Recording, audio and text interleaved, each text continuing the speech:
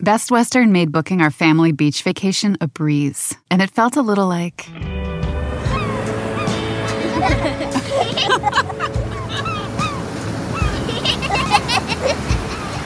Time to go. Okay, kids, back in the room. You gotta come on, guys. This has to be like... Good night. Life's a trip. Make the most of it at Best Western.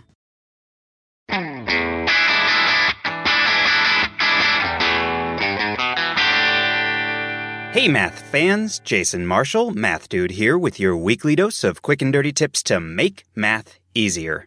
What do fireworks and thunderstorms have in common? Actually, a lot of things. First of all, with the 4th of July holiday just around the corner and the summer thunderstorm season in full swing, they're both things that a lot of us here in the United States can expect to see in the next week. But most importantly for us today, they're also both things that make noise. A lot of it. While loud noises are usually just annoying, in the case of fireworks and thunderstorms, they're actually useful. How? You can use them to figure out the distance to those spectacular fireworks explosions and lightning strikes. In the case of lightning, that's not just useful, it could actually save your life, which is exactly what we're going to talk about today. Before we start calculating distances to fireworks and thunderstorms, let's talk about a few fun numerical facts about these two visual and audible wonders. Given that 4th of July celebrations are coming up in the US, let's start with fireworks. Perhaps the most amazing fact about fireworks is that although they seem high-tech, they're really quite ancient. Well, at least the idea behind them is ancient. In truth, modern fireworks use lots of sophisticated technology in their construction. But at their heart is a design that was developed over 1,000 years ago in China. The fireworks used for big modern displays are shot out of launch tubes, think of little cannons pointed up, at almost 200 miles per hour to a height of nearly 1,000 feet.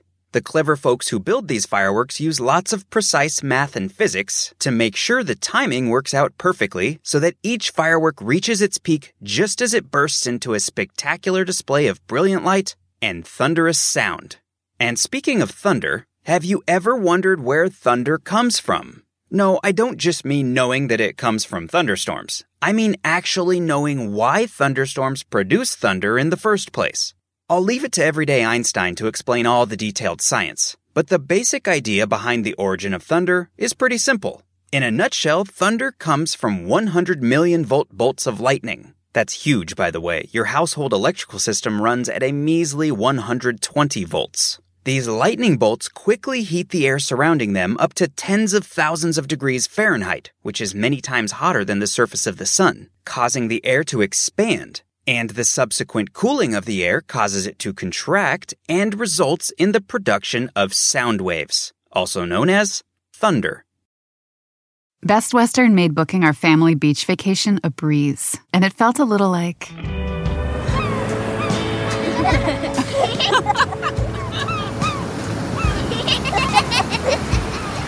Time to go.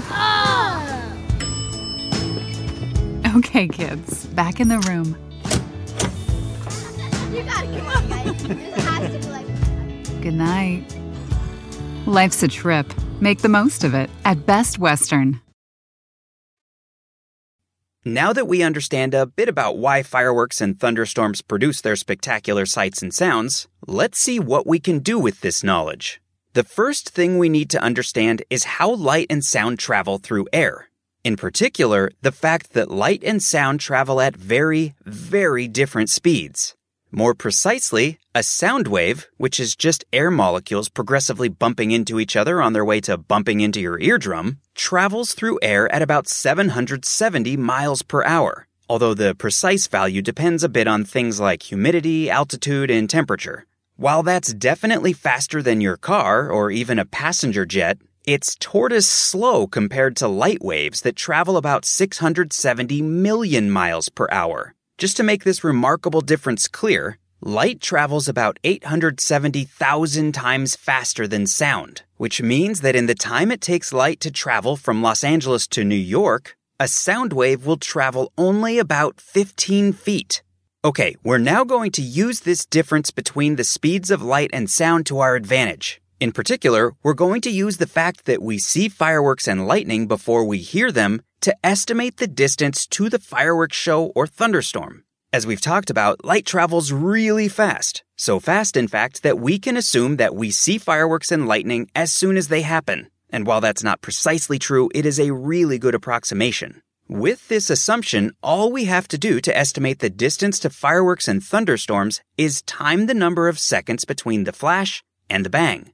You can use a stopwatch if you'd like, but counting 1001, 1002, 1003, and so on should be accurate enough to get a decent estimate. Since we know that sound travels about 770 miles per hour, we also know that it travels about 770 divided by 60, or 12.8 miles per minute, and thus about 12.8 divided by 60, or 0.2 miles per second. Which means that for every 5-second delay between the flash and the bang, the distance to the fireworks or thunderstorm must be about 5 times 0.2, or 1 mile. So if you count 5 seconds, the distance must be about 1 mile. If the delay is 10 seconds, the distance must be about 10 times 0.2, or 2 miles. And if there's a 15-second delay, you know the distance must be about 15 times 0.2, or 3 miles.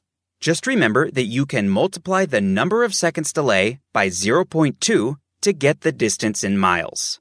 If you live in a city where there are lots of big fireworks displays, you can use this technique to figure out the distance to each of them, assuming you can see and hear them all. More importantly, if you live somewhere with lots of thunderstorms, you can use this technique to keep safe. The rule of thumb is that you should immediately seek shelter whenever a thunderstorm is within 3 miles of you. Using our distance estimating technique, this means that you should seek shelter whenever you hear a thunderclap within 3 times 5 or 15 seconds of seeing a lightning bolt flash.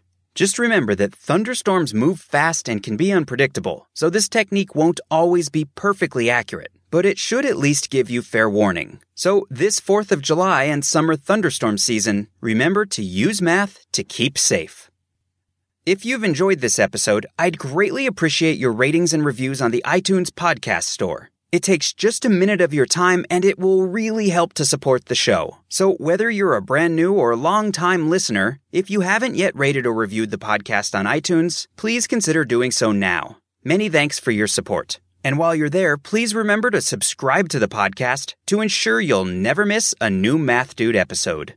If you're looking for more math fun, please become a fan of the Math Dude on Facebook, where you'll find lots of great stuff, including the ever-popular math puzzles, posted throughout the week. That's at facebook.com/themathdude. If you're on Twitter, please follow me there too at twitter.com/jasonmarshall. And while you're out and about on the internet, don't forget to pick up a copy of my book, The Math Dude's Quick and Dirty Guide to Algebra.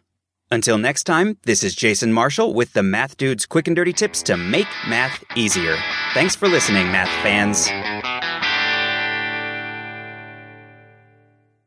Best Western made booking our family beach vacation a breeze, and it felt a little like...